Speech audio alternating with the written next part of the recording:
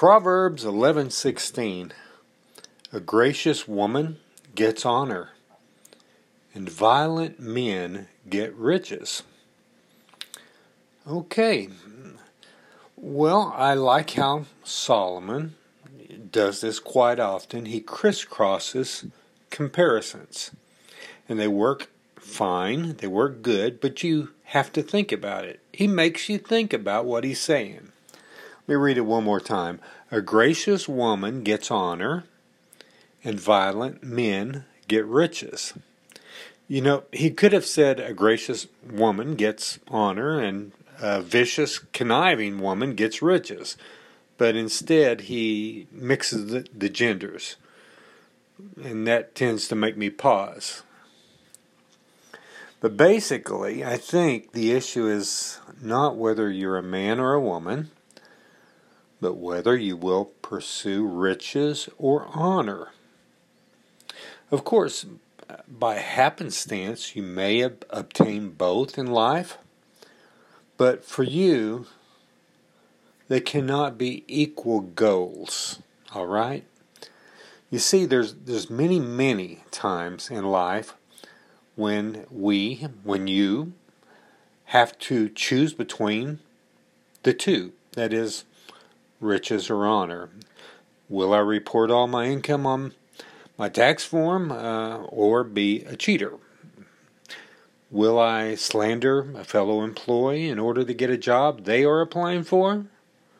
Or will I give them the praise that they actually deserve?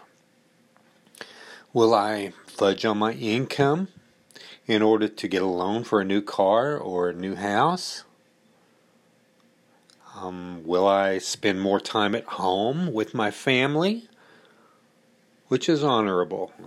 Or will I work 60 hours a week to enjoy the high life?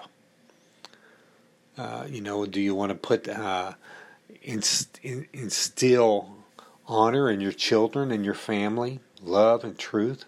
Or do you want to spend all your time at work? Will you choose honor or riches? Will you vote for the candidate who promises the better economy, or the one who is most honorable? Notice I didn't say the one who is honorable, because none of us are honorable, to tell you the truth. Now, Jesus was even more specific when he seems to have really replaced the word honor with God. Remember what he said in Matthew 6:24.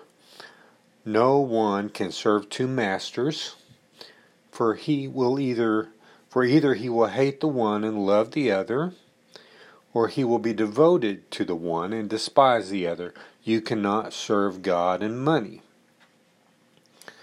But like I said, God is the only one who is actually honorable. We are not honorable. None of us. No president, no candidate, no human being. Our wicked hearts even deceive our own selves. But thankfully, through the graciousness of God in His only Son, Jesus Christ, we can receive His forgiveness, and our heart can be changed to live out gracious lives, like Proverbs is telling us. Gracious lives that bring honor to God.